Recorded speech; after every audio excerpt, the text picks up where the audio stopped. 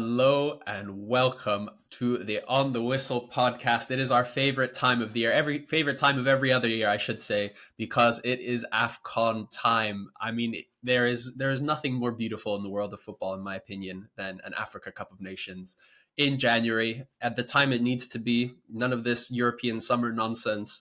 And joining me to reminisce about his AFCONs, his favorite memories, and to look ahead to this one, is our one and only former professional player, Courtney Fries. Courtney, how are you doing, brother? Alistair, I'm absolutely fantastic. Excited for the AFCON. Really, really excited. I think more excited than I've ever been for any other AFCON ever.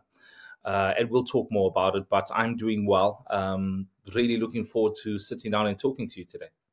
Absolutely. Well, we may or may not be joined by Francis Nkwain. He's currently in the middle of a meeting, but he's working on trying to get here. El Presidente. Exactly. We need our elder statesman joining us. But Courtney, I wanted to start off by kind of, we as those of you who follow us and will be follow us on social media and on YouTube and Spotify or wherever you get your audio podcasts, you'll know that we've been doing preview podcasts for every country. Courtney and Firdos came in to share with us about Bafana, and both of them why or they may or may not do well at the tournament. I'll let you guess as to how positive or negative they were, as well as Francis talking about Cameroon and brilliant kind of selection of experts. So today we're going to do things a little differently. We're not explicitly previewing the competition, but we wanted to first take a trip down memory lane. And so, Courtney, I have to ask you, my first question for you today is, what was your first ever Africa Cup of Nations memory? What was the first time that the tournament came into your consciousness? I'm gonna set the scene for you, Alistair. I'm 17 years old, youngster in South Africa with the ambitions of playing football at the highest level. We have the African continent come to South Africa in 95, of which I had no clue a tournament like that even existed. No clue that these wonderful professionals are coming to South Africa for this major tournament. Now, at that time, we had one of the greatest Bafana national teams. And I wasn't aware that you had this divide between Europe and Africa for an African Nations Cup tournament. So these teams come to South Africa. The whole country is in a buzz. Bafana is elevated to a level beyond that they've ever been at to this point in time. And just the energy in the country around supporting Bafana and having these wonderful players come to South Africa. That's where I heard of Kwalusho Bolya. That's where I heard of him. That's where I heard of Abedi Pele. That's where I heard of Tony Yeboah. I didn't know of these players. And it was just a wonderful occasion to have that level of player come to our country. And that's my first ever memory.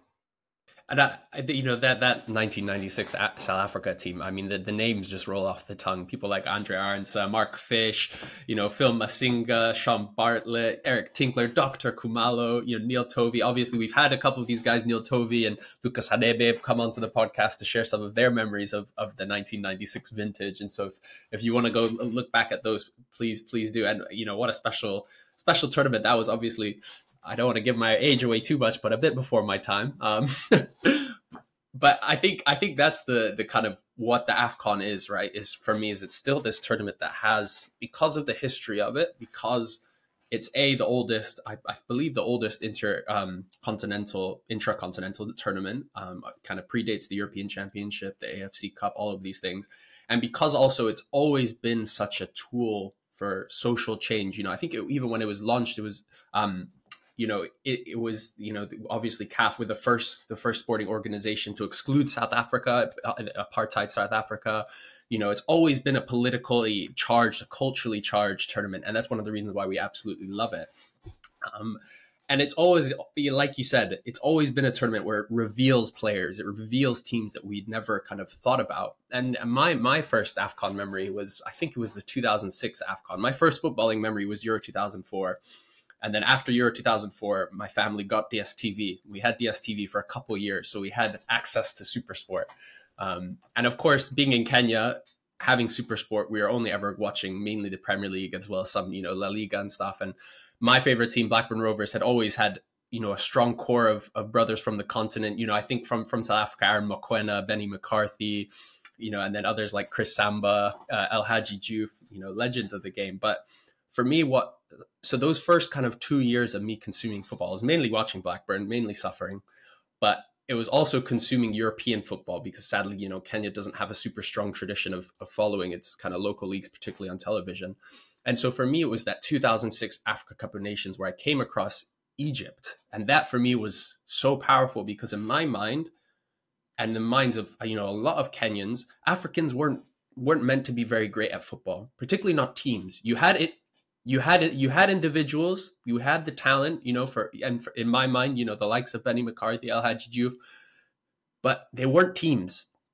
They weren't, and that sadly speaks to a lot of, colonial trauma, a lot of kind of racism that's inbuilt both in and off the continent. And so for me, when I came across this 2006 vintage of Egypt, where their best players were all playing, in Egypt, this was a team that was the foundation of it was, guys playing at Al Ahly, guys playing at Zamalek, I think it was Ahmed Hassan, who's obviously, I think, one of the most capped players of all time. I think at that tournament, I can't remember if he was still in Europe or if he'd returned to Egypt. But for me, it was that kind of vintage. And then obviously that same team over the next couple of years when Mohamed Abu Trika kind of became the talisman. But I think for me, that was the kind of the first memory I have it, and the most powerful memory of the AFCON. And then Courtney, obviously, this might be the same answer because that was your first memory, was that 96 AFCON in South Africa. But what is your favorite Africa Cup of Nations memory? My favorite African Cup memory is another, I would say, lengthy story. Lucas Radebe is at Leeds United. He does his ACL cruciate ligament. Is out for the season in the English Premier League. He is playing at Leeds United under the great George Graham, who loved him as a centre-back, and is playing with the unstoppable Tony Yeboah. I think Tony Yeboah's thighs are as big as both my legs put together. Bright eyes like car headlights. Just a powerhouse of a Ghanaian. Honestly, you would want to be in the trenches with this guy. It's a quarterfinal at the National Stadium in South Africa. It's an evening game. Ghana against Bafana Bafana. Lucas Radebe goes to Clive Barker at the time, great manager, the late, great Clive Barker, says to him, listen, play me. I play against this guy every day. I know him. I know I've had an ACL injury. Roger Links is in the team playing exceptionally well next to Neil Tovey. Clive Barker puts in Lucas Radebe. We win 3-0 on the night. John Shoes-Michel, the late John Shoes-Michel, puts in an unbelievable performance. And Lucas Radebe shuts up shop in the back with Mark Fish and Neil Tovey. What a memory. I can almost remember the game down to the boots that people were wearing. That's how excited we were watching that game. What an unbelievable memory. I love that. I love that, Courtney. And kind of for me, it's hard. I kind of was split between two because obviously being Kenyan, I don't remember in the early 2000s when we had a bit of a stronger side, the likes of Dennis Oliech, who took us to the AFCON. But for me, there's that 2019 AFCON, one of the more recent ones when we finally made our return to the AFCON scene. And we had, we were in a group with Senegal and Algeria, which obviously those are the two teams that went on to go to the final. Algeria win it that year, Senegal win it the next year, two of the biggest heavy hitters. But for us, it was the other team that was in our group, and that was Tanzania. And so for me, it was, okay, Kenya are in the AFCON for the first time in almost 20 years. And who's in our group but our neighbors, Tanzania, our great neighbors, our great rivals. And so for me, going into that tournament, I had two things. It was, we needed to beat Tanzania, and could we just sneak into that second place, that third place spot? Because that was the first tournament when you could actually qualify as coming as a third place team. And so we played the first game. I think it was, I'm trying to remember if it was the Senegal or the Algeria game. I think it was the Algeria game. We lose 2-0. Riyad Mahrez scores. It's no chance. And again, I had no hopes, but it was that second game against Tanzania that was the key one for me. And I just remember, and this is why for me, Michael Olunga will stay in my heart forever as my favorite ever player, because Tanzania score in just I think it was like the 5th or 6th minute. We're down. We're losing 1-0. Ogada Alunga scores, and then immediately Mbwana Samata scores again. Tanzania's talisman, Kenya's talisman. I think Samata at that time, I think he was just about to sign for Aston Villa, or he just had. And then I think it was Yana Omolo scores the equalizer for Kenya. It's 2-2. And in the 80th minute, Michael Lunga scores a rasping finish from the edge of the box, sends us through 3-2. We win. Yes, we lose to Senegal in the next game. Yes, we crash out of the tournament. But for me, that Like one win both. against, yeah. But for me, that one win against Tanzania will forever kind of stay with me. And Francis, it's so good to see you. So good to see you looking as dapper as ever, looking as suave as ever. And I'm going to ask you the same question I asked Courtney. The same question I talked about was, what is your first ever Africa Cup of Nations memory? I know, right? But I, I think Mali. I don't know why this comes to mind a lot. I remember quite clearly there being like a lot of stories around a challenge with. I don't know if it's my earliest memory or if it's my fondest. To be honest, it's all kind of like mishmashed into one. But I remember during the tournament in Mali, there was a big brouhaha going on in Cameroon about the food that the team was getting, and the presidential family here had to send some food or like a military plane with supplies to the national team over, and it was like this source of tremendous pride. I don't know. It was kind of like that we come to the aid of our own wherever they may be, and they ended up winning the tournament. And the whole thing was kind of like when they came back to Cameroon, there was this tremendous excitement around the team, and I think this was actually like post 1990, so it was 2002. Okay, yeah. So it was kind of like the one of like those sweet things because yes, that was it. It was kind of like we'd just done the Olympics, but the Olympics were kind of like far away for most people, and then this Mali tournament was kind of like it just felt kind of magical. It was kind of like the whole nation was with them, and then they got the food that was cooked at home and sent by the aunties, and then they won, and then they came back, and the nation just shut down afterwards. It was kind of like there were maybe like 3 or 4 days of just there were parties everywhere. There were just people in the streets. I'd never seen the jersey worn so much by so many people. Yeah, for me, it really sticks out in my head. And I don't know if it's my best or if it's my earliest. It's definitely not my earliest because I just have gray hairs.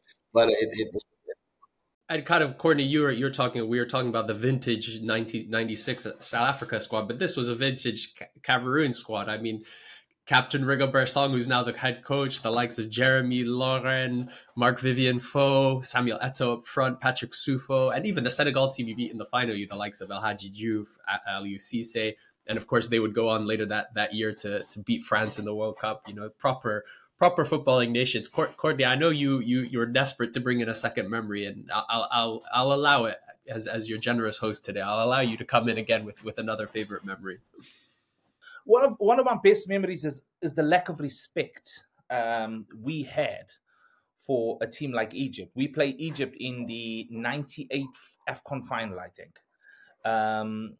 Just the lack of respect, man. We're going to play this powerhouse with players with such high levels of experience, and we get to the final. The emergence of Quinton Fortune and Benny McCarthy come through into the league, who go on to be wonderful players in the world of football, but also on African terms on the continent, who really made their names at the tournament. But we get to the final, and Egypt just played with us. Absolutely, we had no absolute chance in that game. They were unbelievable. And I started to look at this team and think to myself, whoa, we're not as good as we think we are. There's other teams in Africa that are really good, especially Asian teams. Like, I actually didn't know at that time Egypt were a powerhouse. But then you start to go back and you look at the amount of caps these players have. You start to look at the achievements and you think to yourself, whoa, whoa, whoa, whoa. Football's not just happening in South Africa here, you know? And that was one of my, if I can say, significant memories that started to educate me about the continent and what good football is out there.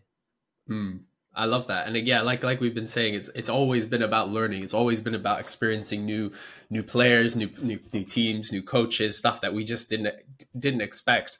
And it kind of, Francis, I'll bring you on this because the AFCON is so special and so unique, and you've obviously had far more experience than myself and Courtney in terms of being at AFCONs, being around the teams that have been there. For you, what makes the AFCON itself as a tournament so special?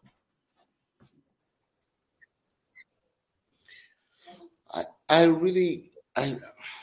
always wondered about that a little bit because I think it has a lot more to do with this sense of pride and identity. We have very few opportunities as Africans where we come together for positive reasons. And I think that's what the AFCON started symbolizing. It was a chance for, I know that's how I feel every time I turn up, no matter what country it is. In particular, I remember the Angolan tournament. It was a dramatic beginning, very sad occurrence with the Togolese team. And under normal circumstances, I think we should all have maybe felt a little bit uncomfortable or pained by what had happened to the extent where we might be focusing on what's wrong. And yet, without words, it felt like everybody decided instead that nobody would stop this party because it was all we had. It's almost like that's the feeling I get. It's like it's this one unifying and identifying moment where it doesn't matter what country you're in, you just feel extremely connected. The pride is not necessarily just in one's country. The pride genuinely feels like it's in Africa. So people are celebrating their different cultures. You're talking football, yes, but there's always this. I'm happy to adopt another team if my team gets turfed, and you don't get precious about it. So if Cameroon's out of the tournament, and I've decided I fell in love with some young Zambian kid, and I was enjoying him, all of a sudden Zambia is my team, and I'm not concerned about. Yes, I'll slag off my team for not having gone further, but I'm wearing the jersey of Zambia, and I'm rooting for them. And if they get turfed and Togo are still in it, then it's Togo. That's my new team. And yes, it's like there really is this magic to it where it goes beyond the nation, and there really is a sense of identity that gets forged in the moment. And I think the commentary sometimes used to help. It used to annoy so many people the way it would get reported. The way the commentaries of the game sometimes used to go on television, that in our annoyance and defiance to people maybe not wanting to give us credit, the people of Africa kind of felt like we would own this. If you want to laugh at us for the quality of the games or something, you know what? We like it. And if you don't, that's your problem. This is all we have. These are our Olympics. These are our Euros. These are our World Cup, because not enough of our teams are going to make it to the World Cup, because before, back in the day, you had 2 teams going or 3 teams going before we get to a stage where we have 5 going. So for a lot of nations, this was the only chance they would be on that international stage. And so for their citizens, this was the only moment where we would get to bond and have some sense of rivalry. But the rivalry could not be that entrenched where it turned bitter. It became a celebratory get-together. And that feeling is still there. And I remember going to Ghana in particular in 2008 and completely falling in love with Ghana. Like, I wanted to own property in Ghana. I wanted That's to what I'm saying, move to Alistair. Ghana. Like, That's what I'm saying. crazy. I was just like, I want to live here. Like, it just felt so nice. And then we knocked out the Ghanaians, I think, like in the semifinals or something. Cameroon knocked out the Ghanaians. And the Ghanaians were okay with Cameroon before, but then we turned up for the finals against Egypt, and all the Ghanaians were supporting the Egyptian team. And I was like, why? And they're like, you spoiled our AFCON. Like, we and we thought we'd get at least to the finals. So not because we like Egypt more than Cameroon, but just because you spoiled our party, we're backing the Egyptians. But it was done in such good spirit that you'd be having banter with the person next to you in a bar or at a club or at a restaurant. Then you walk into the stadium and they've got the Egyptian flag on their faces, and you're going, but we are the sub-Saharan guys. We should unite so we can turf the North Africans. And they're like, no, no, no. In this moment, now our team, they didn't spoil our AFCON. But yes, that's how I feel, and I don't know if I've answered your question, but your question just inspired this rant. No, and I think that the AFCON is it's kind of a flashpoint of what makes football on the African continent so unique. Because I think a good example is, even you think of the World Cup, what other continent would you find someone from Mozambique cheering for Morocco because they're in the semi-final against France? Our South African brothers cheering on Morocco.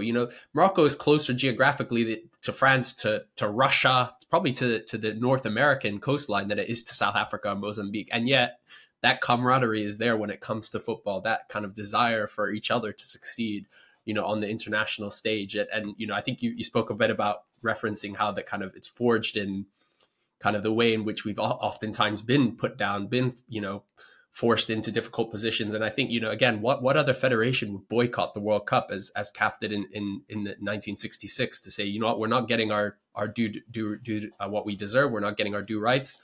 We're not going to show up because we deserve better. And I think, again, that's, for me, that's what makes the AFCON kind of so beautiful.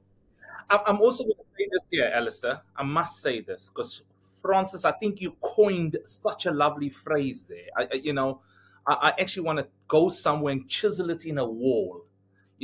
When Africans come together for positive reasons, because I think no one more than me, I could very quickly mention 20 ugly reasons we come together. Okay, very quickly in the space of 10 minutes, boom, boom, boom. I could give you reasons, but this is not one of them. Positive reasons that we are coming together to celebrate. I think that is such a lovely, lovely statement to mention, which brings such a lot of positivity in not great times.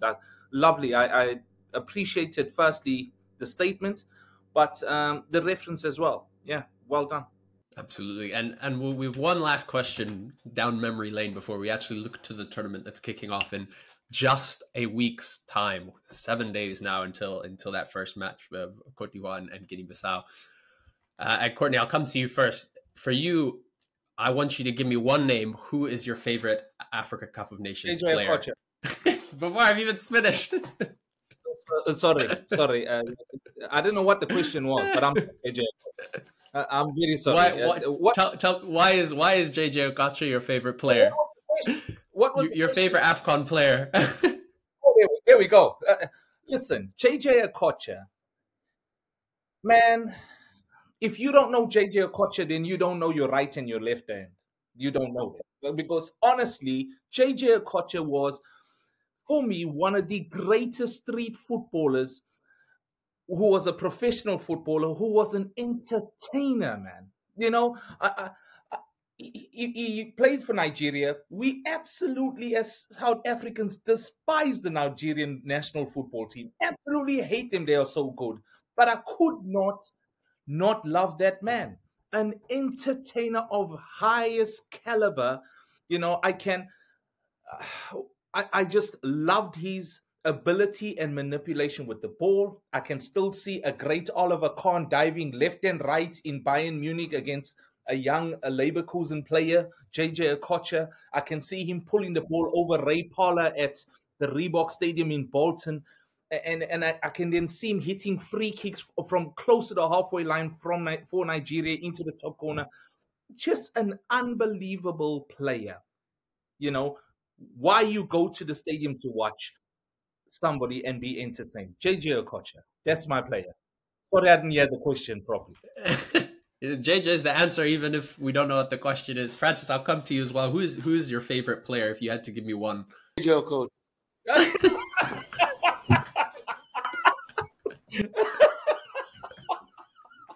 And for every reason Mr. Courtney Freeze just gave. Francis, are you serious?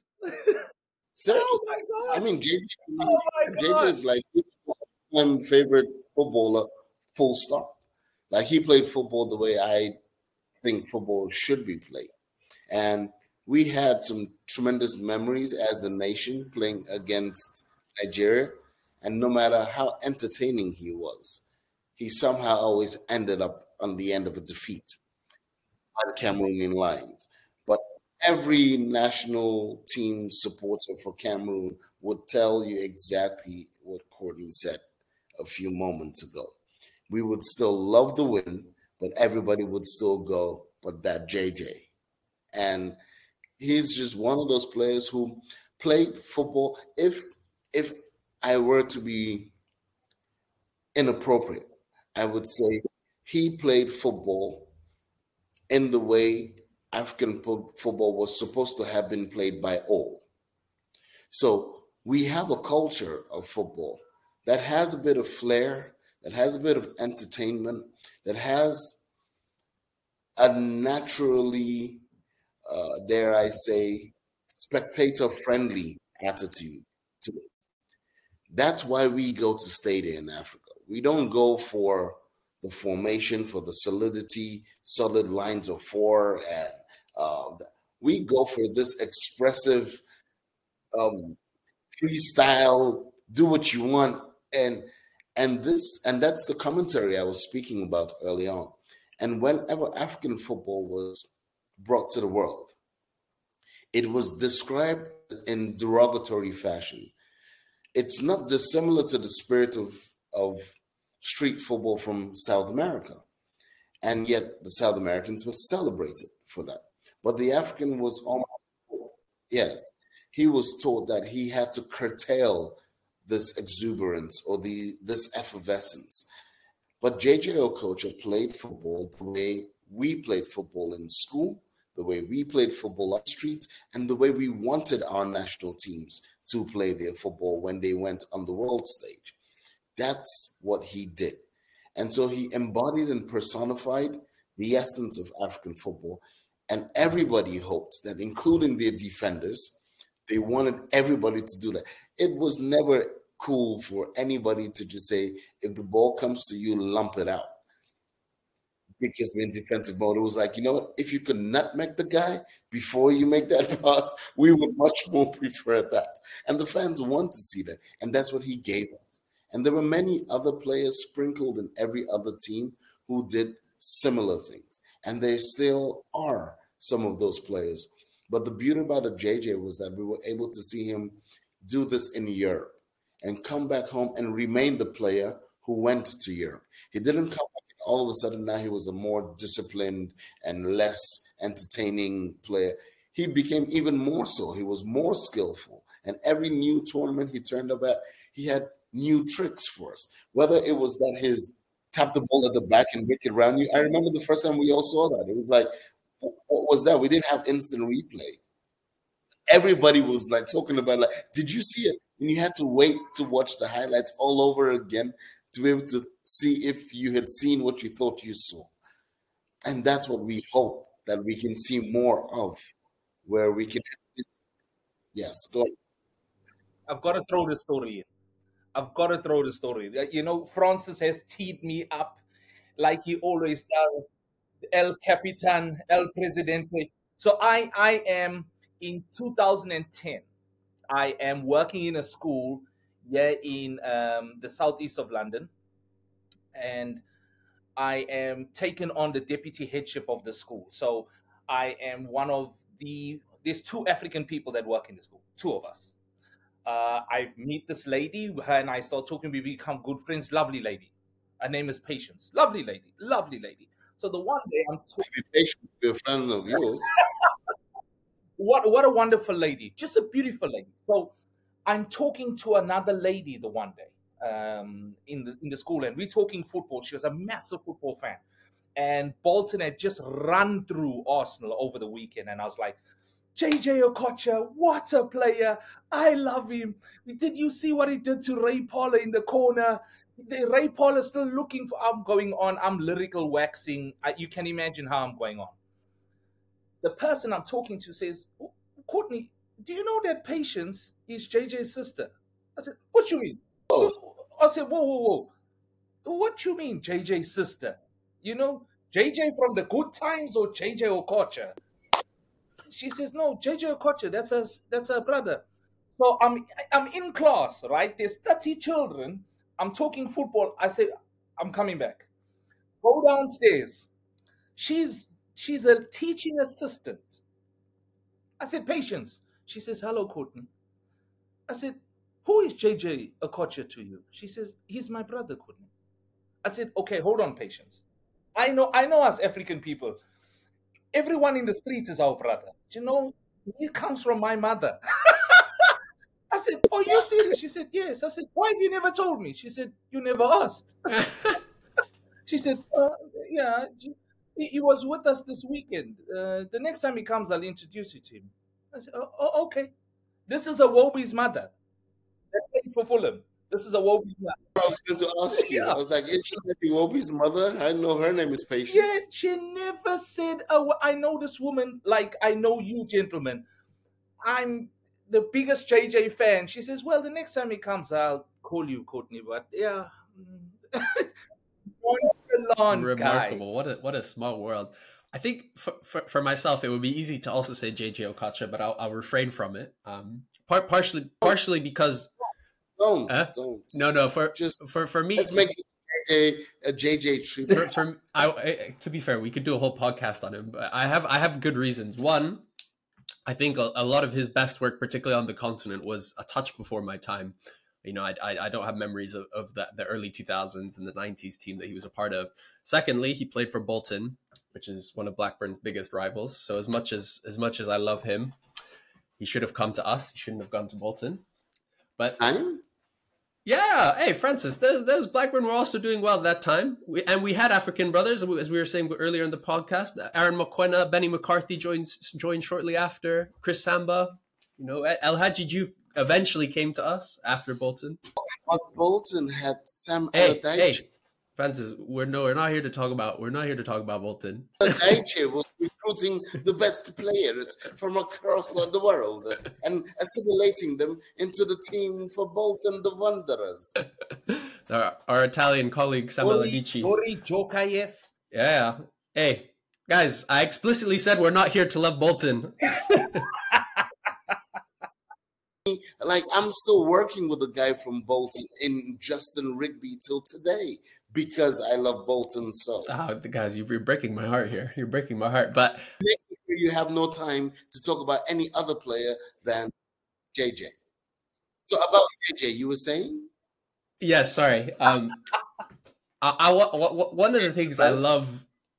Yes, JJ is the best, no doubt. I'm jealous because I haven't met Patience as well. So hopefully one day. One of the things I love about the AFCON, and we've touched on it, is the idea that you can rock up to this tournament with superstars, Mohamed Salah's, Sadio Mane's, your JJ Okocha's, and they'll be outshone by someone playing in the PSL, someone playing in the Rwandan First Division, whatever it is. And so for me, the player who I think will stay with me for in my heart forever is one who's at the most recent tournament in 2021, and that's Gabadinho Mhango. And for those who don't know, Gabadinho plays for Malawi, very much obviously nowhere near JJ's talent, but in that kind of category, one who loves to play football and loves to play football with flair, with talent, with passion.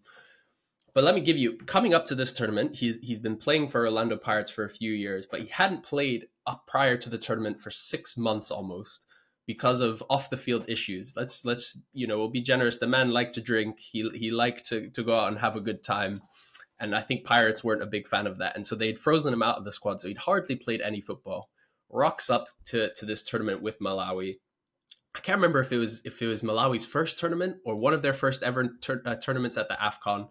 Not much is expected of them. They're in a group with Guinea. They're in a group with Senegal. You know, they're not much is expected. He scores the assist for them for the goal that takes them out of the group, and then they play Morocco, one of the best teams at the tournament in the round of 16. And what does Mhango do? He scores a goal from almost 40 yards. Just picks it up on the left wing, cuts inside, spanks it in top corner. One of the best goals I've ever seen whilst watching a football match.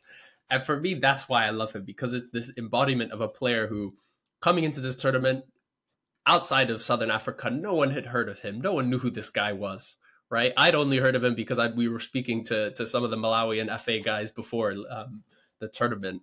And yet he rocks up, scores an absolute stunner. And for me, that's what the AFCON embodies so much, is these players who you haven't heard of coming from, left wing, figuratively and literally, and just scoring brilliant goals, tearing apart, season. He was up against Ashraf Hakimi and he does this. I think it was Hakimi, and I can't remember if it was Amrabat or Unahi, who he skips past before he takes the shot. Just, brilliant. And for me, that's what it means to be a player at this tournament. That's what it means for these kind of players. Now, guys, we spent a lot of time reminiscing about the AFCON. There is actually one coming up next week that we probably should talk about. But one of the things I wanted to talk about was no, I won't force you to try and dodge my questions about giving me predictions, Francis. Not today. Don't worry. But I want to talk about it being in Cote d'Ivoire, because obviously, Francis, for you and Cameroonians, you'll have fond memories of Cote d'Ivoire. Obviously, I think the last tournament was held there 40 years ago in '84, when Cameroon obviously came to and won the tournament.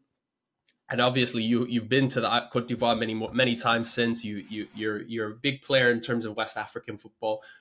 Give us an insight. What does it mean for the tournament to be back on West African soil for the first time in, I think, 16 years, but also for it to come back to such a football crazy country like Cote d'Ivoire? I think it's actually one of the most wonderful things that could happen to African football. The return of football to that part of the continent. That Ivory Coast has had to wait 40 years is actually almost hard to believe, because the Ivorians love their football. They are very warm and welcoming people. Yes, they've had their challenges in terms of civic unrest. And so maybe during those periods, they maybe missed out on the ability to put their hands up to bid for a couple of tournaments at moments when the tournament was heading in that direction. But what we mustn't have is wait another 40 years again before it comes to that space. And I've always been a big fan of these co-hostings. So I think it would be nice to have West African tournaments and East African tournaments and Southern African tournaments. We have had a plethora of Central African AFCONs for the best part of the last, I don't know, almost maybe 12 years or so. It's kind of like in the space from Gabon and Equatorial Guinea and Cameroon, and it's been with us, and we hadn't had it for a while till then, and so then they overcompensated. But I think we are all in for a treat with the Ivorians in terms of the quality of the infrastructure that they have. I think one of the most important things is participation. They have, through the ECOWAS, the ability to have a freedom of movement of people from that ECOWAS area, the West African Free Trade Zone. So you'll be able to see a lot of Ghanaians pop in, Egyptians coming down, because they also have like no visa requirements. But then you have the Nigerians who can cross in. You have the Senegalese and the Gambians. So I think one of the things that I know the Ivorians picked out of the book for Cameroon was crowd participation, having spectators. It's always been one of the shortcomings of our tournament through the years. It's always been this challenge of great games going on, but maybe not many people or not enough people at our stadium. And they are working really aggressively to make sure they have schools, public servants getting free tickets to be able to fill up the stadium for atmosphere. But the infrastructure is beautiful. The connectivity within the country, whether you're up in Bouaké or you're in Yamoussoukro, where Cameroon will be based, or you're in Abidjan, which is the Paris of Africa, as they love to define it themselves.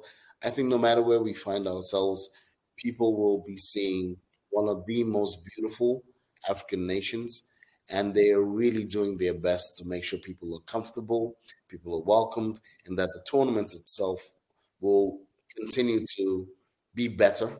Um, and I'm really excited for them. And I think at the end of it, I think I'll just go confirm this in a couple of minutes with my special witch doctor around the corner. Um, but I've been assured at present that the cup will be coming back to Yaoundé on the 11th of February.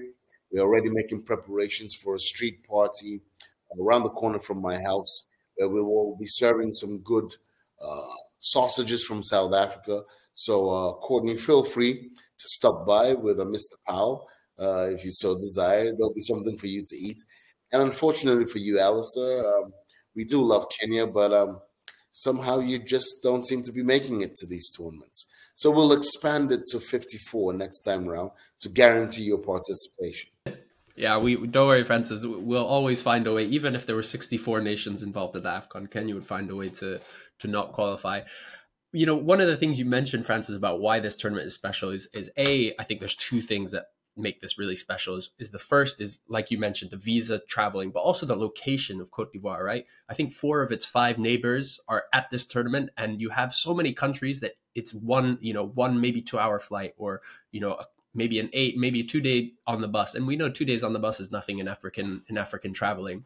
So you have all these countries: Senegal, Guinea, Mauritania, Nigeria, Ghana, Guinea-Bissau, Mali, Burkina Faso. All of these teams are going to be bringing their fans in their thousands. And then we have, some of our other ones that always travel in good numbers, like yourself, your Cameroonians, your Egyptians, your North Africans, So I think that's one thing that makes it so exciting. And the other, And men, I have to say, they always travel to Ivory Coast because we have a running rivalry with our Ivorian brothers. We like to take the example that was shown to us by the president of our federation. And so every time we visit the Ivory Coast, we feel an obligation to take a wife. So there are a lot of people flying out there in search. get married. This is what the AFCON is. It means so much more. But Courtney, I want to bring you in, and specifically for one reason, because one of the things that we're excited about is to see a lot of these new stadiums, these stadiums that have been built or renovated in the Africa for the AFCON. And some of them look brilliant. And one of them in particular that I'm super excited to be going to is the Félix Houphouët-Boigny Stadium, which is obviously the stadium right in the center of Abidjan, on the plateau, home of ASEC Mimosas. And actually, Courtney, you've had the pleasure of playing there. When you were playing for Manning Rangers in the PSL, you played ASEC Mimosa in the Champions League. What was your experience like of that stadium, all those years ago? I liken it to the movie Kickboxer, as I was telling you a bit earlier, when Jean-Claude Van Damme is in the change room looking for ice, and he goes and he hears this pounding of the stadium pillar, and he walks into this room, and Tom Poe is kicking the pillar, and the whole stadium is shaking. Boom. And I was a young 17-year-old sitting in the change room in Ivory Coast about to go out against these legends. And that's what it sounded like, Alistair. It was frightening, it was thunderous, and it was unwelcoming. And we got a spanking. They absolutely took us apart. But what a fantastic stadium, 60,000 seater.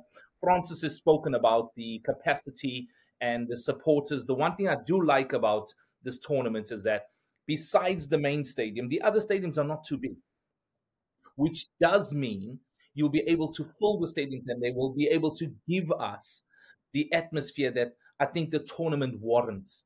The other good thing about it, Alistair, is that in desperation to know about the stadiums, I've been looking everywhere, and I found someone which I've shared with everybody, Edward Wander, who is a cyclist, has been going to every stadium and giving almost a preview of the stadiums, what they look like, traveling around. Firstly, spoke about the safety, number one. Firstly, spoke about the cleanliness of the area and the hospitality of the people, number two. Spoke about the wonderful stadia that is available. And I know this is a simple thing that I'm mentioning. The amount of car park space he even highlights how well prepared they are for the world to visit. and then also the beautifulness of the people. While watching this preview, I'm thinking, like Francis was saying earlier, I'd like to buy a house there. Like, it just looks set up for a resounding tournament, something that is going to be well celebrated in a beautiful country. Please, if we can in any way share that clip, I think it's just wonderful. Absolutely. We'll link it. At the very least, try and edit it in or link it in our description of the podcast. Gentlemen. Sorry, Alistair, I have to go. I've just got a Bafana call up. So I'll see you guys at the tournament. I've got to go. Yes, gentlemen, it has been an absolute pleasure. Francis, I'm so looking forward to seeing you in Abidjan. And for those of you who are following the podcast, we'll be there. We'll be in Cote d'Ivoire, putting out content every day on our YouTube, on our audio, on our social media. So give us a follow, give us a like. OTW_podcast on Twitter and Instagram, and you just search up On the Whistle podcast on Facebook, YouTube, and wherever you get your audio podcast. Francis, Courtney, it has been an absolute pleasure as always. And I don't know how I could be even more excited for an AFCON, but I'm even more excited now.